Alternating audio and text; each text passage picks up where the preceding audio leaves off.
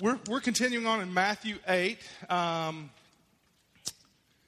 and I feel like before we read, well, let's just pray together first and ask God to open our hearts and minds for this. Father God, thank you for your word. Thankful that it's living and active and sharper than a double-edged sword. So we pray this morning that it will do what it does in our hearts. Prepare them, and speak to us through your word this morning. It's in your name we pray. Amen. So we're continuing on in Matthew 8. Let's read through there together. It'll be on the screen, or if you've got a Bible this morning, you'll actually be at an advantage because I didn't put an insert in the bulletin this week. Sorry, with all the scripture on it, but it'll be on the screen behind me. Then he got in the boat, and his disciples followed him. Suddenly, a furious storm came up on the lake, so that the waves swept over the boat. But Jesus was sleeping. The disciples went and woke him, saying, "Lord, save us, we're going to drown." He replied, "You have little faith, why are you so afraid?" Then he got up and rebuked the winds and the waves, and it was completely calm. The men were amazed and asked, "What kind of man is this? Even the winds and waves obey him."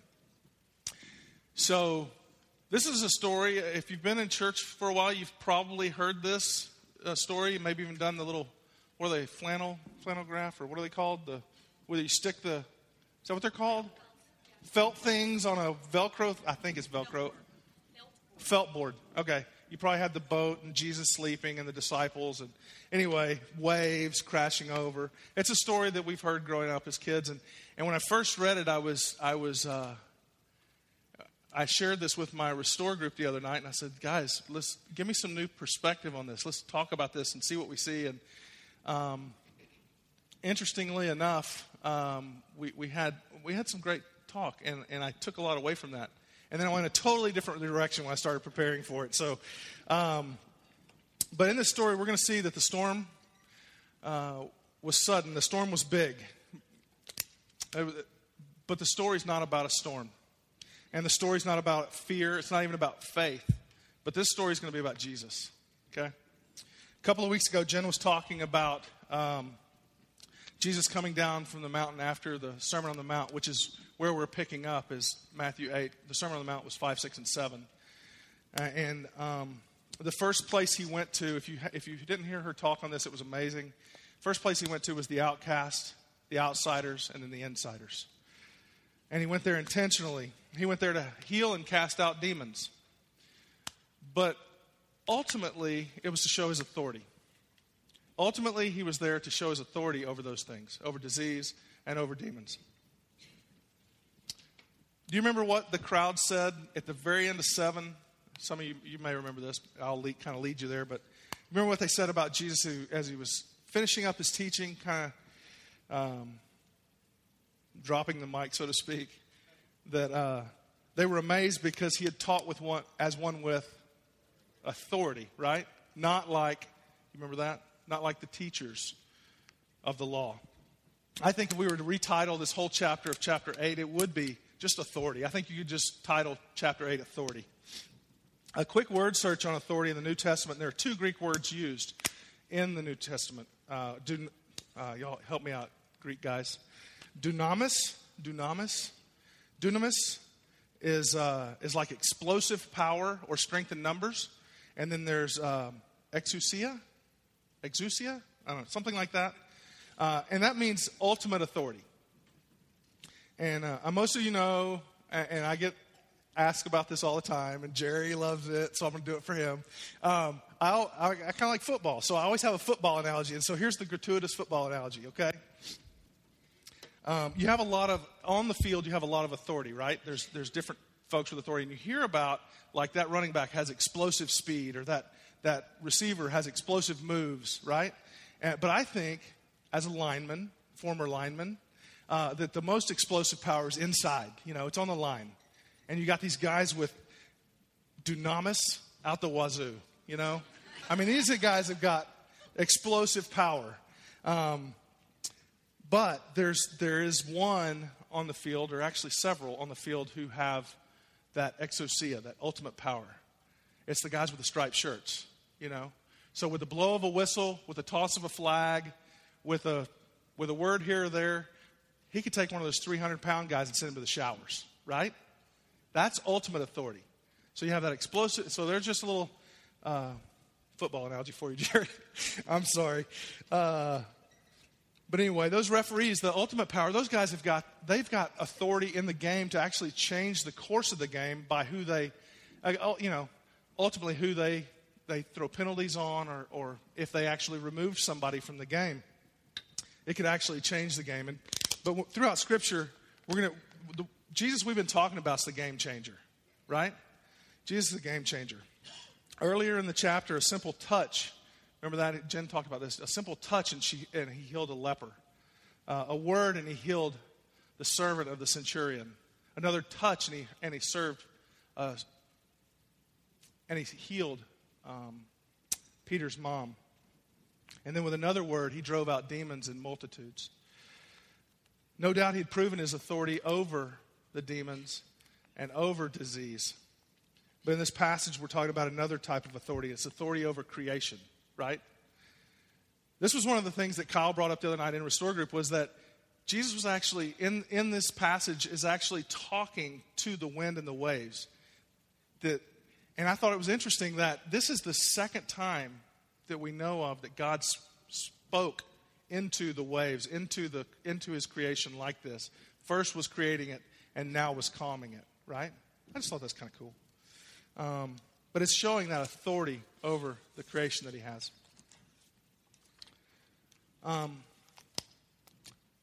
When looking into Scripture, we've started doing as a Restore Group, and we've kind of recommended this throughout the Restore Group, start doing this Lectio Divina thing, meaning divine reading. And what that is for us, it looks kind of like this. After the reading of the passage, we do a little reflecting on it, and we ask ourselves three questions. One is, what stood out in the story? And we can beat that around for a half hour or so. What stood out? What amazed you in that story, in this moment? The second thing is, what is Jesus doing in this story? What's he up to? What's the gospel? What's the movement of the gospel in this story? And you can look at this through the Old and New Testament. You can find the gospel moving through those stories. And then the last thing we always ask ourselves is, what do I feel that the Holy Spirit is leading me to do through what we hear Jesus doing, or what he's told us to do, or what he said? So we've read the story, and then I'm going to ask you guys a question real quick. And those with you with actual paper Bibles have an advantage over those that don't, because you could actually skim through and see this. What are the 5 things in this story that Jesus does? Just shout them out. Sleeps. What was that? Got into the boat. Started across the lake, which I didn't have, so that's 6. But yes. What's that? He woke up. Rebuked. Huh? He replies to the disciples is the 5th one that I got. So I got in the boat, slept, replied, got up, and rebuked. And made his way across the lake. So yeah. Interesting to note that the disciples did what disciples do, right? Jesus got in the boat, they followed him, right? You know, the life of a disciple, and here's a prime example of that. Life of a disciple is not, and we are disciples as followers of Christ, right? So as a disciple, this is not always going to be cupcakes and puppy breath, right? It's not going to be rainbows and unicorns. As a matter of fact, we're promised that there's going to be trials, and we're seeing one right here. In this great storm, storms are in this story. This storm was a great storm. It's huge. And the storm was sudden. And sometimes storms are deliberate. Anybody believe that? I know this stinks to think about this way, especially in the middle. If you find yourself in the middle of one of these storms of life, this is a tough pill to swallow. But we have a Lord that will lead us into storms. Sometimes on purpose, to correct us, to test us, to stretch us. Just in the last month, I've heard tons and tons. I've lost track. Tons of stories of ANCers who are in storms as we speak. And it's my privilege to pray with you. And my prayer for you is always still waters. You know, don't we want that? And still waters what we want. But in Psalm 23, if you grew up in church like me, you heard this. The Lord is my shepherd, I shall not want, right? It's 23rd Psalm. David is saying that God is the shepherd and I am the sheep. Let's look where that gets him. He says, even though I walk through the valley of the shadow of death, I will fear no evil, for you are with me. Your rod and your staff comfort me. Any ideas on how a sheep gets in a valley? Following a shepherd. Getting in the boat, following the shepherd. And remember Jonah? The Lord God appointed a plant and made it come over Jonah so that it might be a shade over his head and save him from his discomfort. So Jonah was exceedingly glad because of the plant. See, God does decree things for us to enjoy, too. But look at what else he decrees. When dawn came up the next day, God appointed a worm that attacked the plant so that it withered. And when the sun rose, God appointed a scorching east wind, and a sun beat down on the head of Jonah, so that he was faint. And he asked that he might die, and said, it is better for me to die than to live. Let's look at one more. I'm dismantling the comfy American Jesus here. Do you get that? You see where we're going here? Job 2, chapter 2, right on the heels of when Job's lost everything. He's lost his family. He's lost his possessions. He's lost his health and his children. Job 9, chapter 2, 9 and 10 says, then his wife said to him, do you still hold fast to your integrity? Curse God and die. And Job said, you speak as one of the foolish women who speak. Shall we receive good from God and not evil? Pretty big storms, right? I mean, we've been there. If you're not now, I mean, you will be. I think that's a promise. I was reminded of, any of you guys heard of Matt Chandler up in Dallas or Denton? He's a pastor of the church up there, doing great things. He's always been very public in his ministry. And about 6 years ago, he was diagnosed with malignant brain cancer. And being the guy that he was, and the way that he communicated with his church, he was going into, this was probably a Wednesday or a Thursday, and he was going to their night the next day. He had no options but to operate. And so he made this video, and it's out on YouTube. But it was to his church, and it was just to tell them. I wanted to show it to you this morning, but it was about 4.5 minutes long, and it's too nice a day not to be outside. So I'll tell you what it said. Basically, it was this. He said, we've shut the mouths of lions. Speaking of his church, we've put foreign armies to flight, and we fought injustice, and nothing but good has come here. Talking about his church. And as a church, we've had victory after victory after victory. This always freaks me out. But part of me is so thankful that he's counted me worthy of this. Man, he's talking about cancer. He says, I get to show that he is enough and praise and exalt him in this. He has counted me worthy to point to him in this. And then he said, I think this is another interview. He said, God can heal me. I believe that he will heal me. But even if he doesn't, before surgery, this is when he made this video before surgery, before he knew the outcome, before he knew they would get most of it, and that he would have a sequence of chemotherapies that would actually attack the cancer. He said these words, even if he doesn't. Today he's doing well. 6 years later, he's recovered, probably still recovering, but I think he's cancer-free, doing well. But that's a big storm.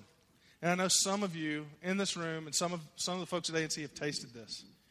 And some still are right now. Bless you guys. Storms come in all shapes and sizes, don't they?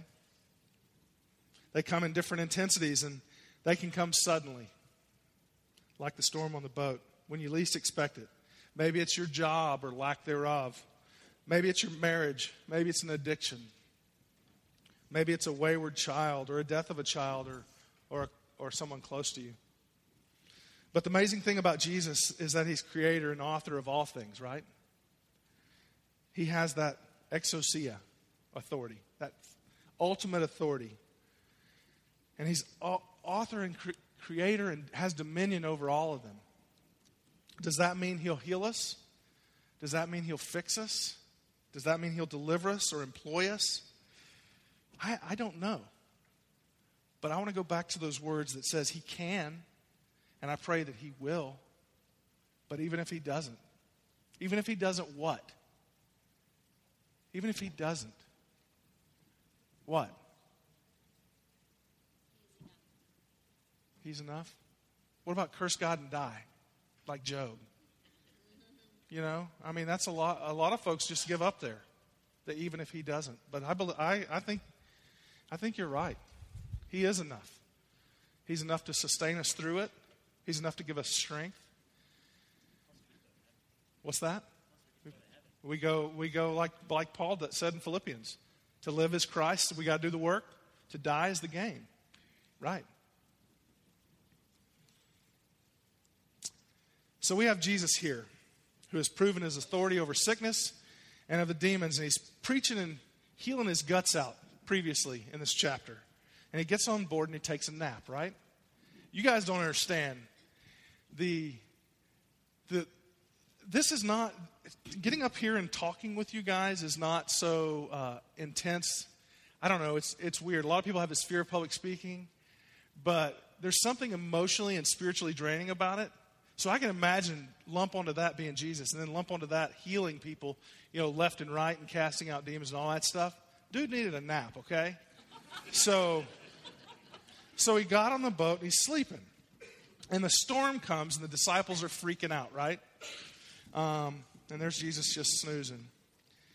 I'm reminded of when I fly. Okay, I don't fly that often. Some of you, we have folks that are flight attendants here, maybe a pilot, I don't know. But I don't like to fly a whole lot. I do it a couple of times a year, whether I need to or not. But when I get on the plane, they tell you to, buckle up your seatbelt. And while you're there, they say, keep your seatbelt on in case there's turbulence, right? So that you don't get tossed around. Or I saw that movie, I don't know, Liam Neeson the other night where he went flying into the ceiling of the plane. But keep your seatbelt on in case there's turbulence. Well, when there's turbulence, there's a couple of kinds. There's the light bumps that go on, and then there's those bangers that are just, stuff's flying everywhere. But I always look at the flight attendants, don't you? I want to check their face. If they're okay, if they're still serving drinks, I'm okay. Now, when they go sit in those backward-facing chairs, strap in, and they're holding hands with the other flight attendant, I'm nervous, okay? But I'm sitting there thinking about Jesus asleep. Jesus, our flight attendant on this boat, is sound asleep. He's not worried about this. He's not too worried about this major, major storm. And we know it's major, and I thought about this too. I think we talked about this in Restore Group. This is a major storm because 4 of the 12 disciples were fishermen. They'd been out on this lake, and they're freaking out. So this is big. This is a big storm. So they wake Jesus up, and he replied to them, and he said, "You have little faith. Why are you so afraid?" And then he got up, and he rebuked the wind and the waves. He told the storm, "Peace, be still." That's not in this version, but in Mark's, he says, "Peace, be still." Right? You know what I like about this part? Is that he questioned the disciples' faith. But in this instance, I don't feel like that's a rebuke. He saved his rebuke for the wind and the waves. He had authority over all of it. He's got authority over all of his creation. He's got his authority over his disciples, and he's got authority over the wind and the waves. But he rebuked the wind and the waves. I think that's a good word for us. When our faith wavers, it does. I mean, if you're like me, your faith wavers at times.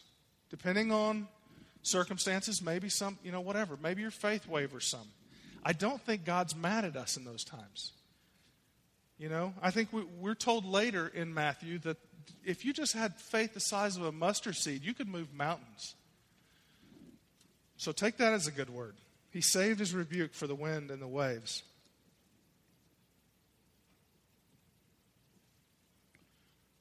And then the scripture said it got completely calm. And the disciples responded rightly. They responded rightly so and said, "What kind of man is this that even the wind and waves obey him?" What kind of man is this that even the wind and waves obey him? They're recognizing authority here. They're seeing it up close and personal. They've seen it with the leper. They've seen it up close with him casting out demons. They've seen it up close with him healing Peter's mom.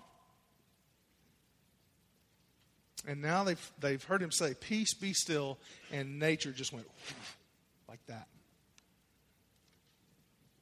And the disciples marveled at Jesus.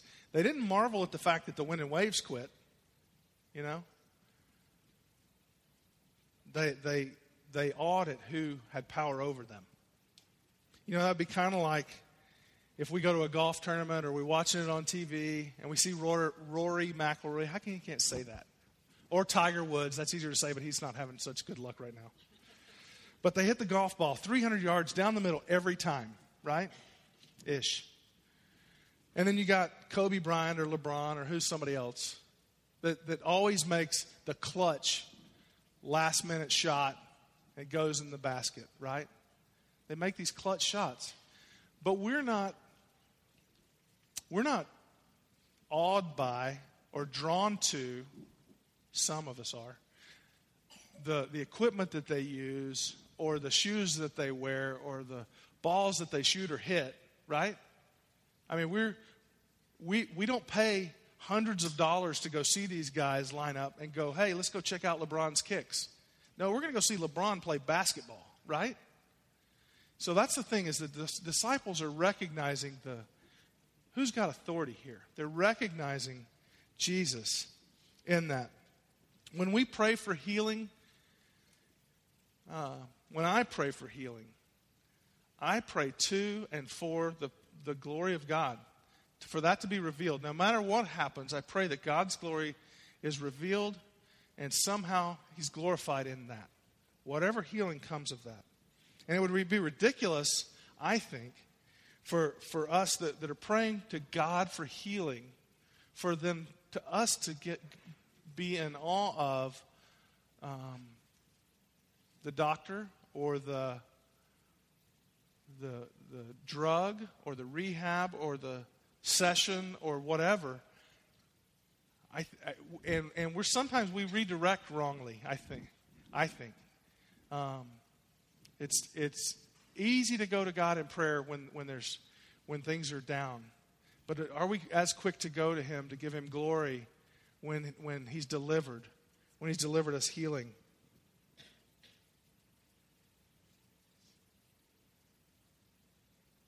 You know, God can heal. Jesus can heal with a touch. He can drive out demons with a word. And He can calm the biggest, nastiest storm we've ever seen. And as someone, you know, I got to be honest with you this morning, I'm not in a big, nasty storm. I got to think that in the room with this many people, there's probably some big, nasty storms. And whether you're a regular at ANC or it's your first time to ANC,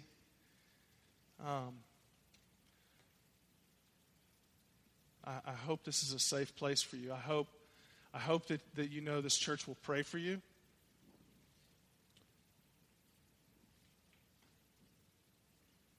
And we're going to come up on a time, we're going to have communion here in a second, and Jason's going to lead us in that. But maybe there's something on your heart. Maybe there's something just going on in your life. We've got a prayer team at ANC that each and every week stands in the back corner of this room. And if there's something going on that you really, really need prayer for, you'd love someone to come alongside you and pray with you, it'd be a great time and a great place for you to just stand up, make your way to the back during communion, and pray with someone. Again, if it's your first time here and you came to hear a hat maker, I'm sorry. Okay? Sorry. But hopefully, we got to hear a word from God this morning. I pray that we did. So, Jason, come on up and band, and we'll pray and we'll take communion together. Father God, Man, I am awed at your authority. Many times we take that for granted. Many times we misplace our affections. Many times we trust the wrong things. But as a God who has authority and dominion over everything in his creation, including us, including sickness, including disease, including marriage, including drug addiction,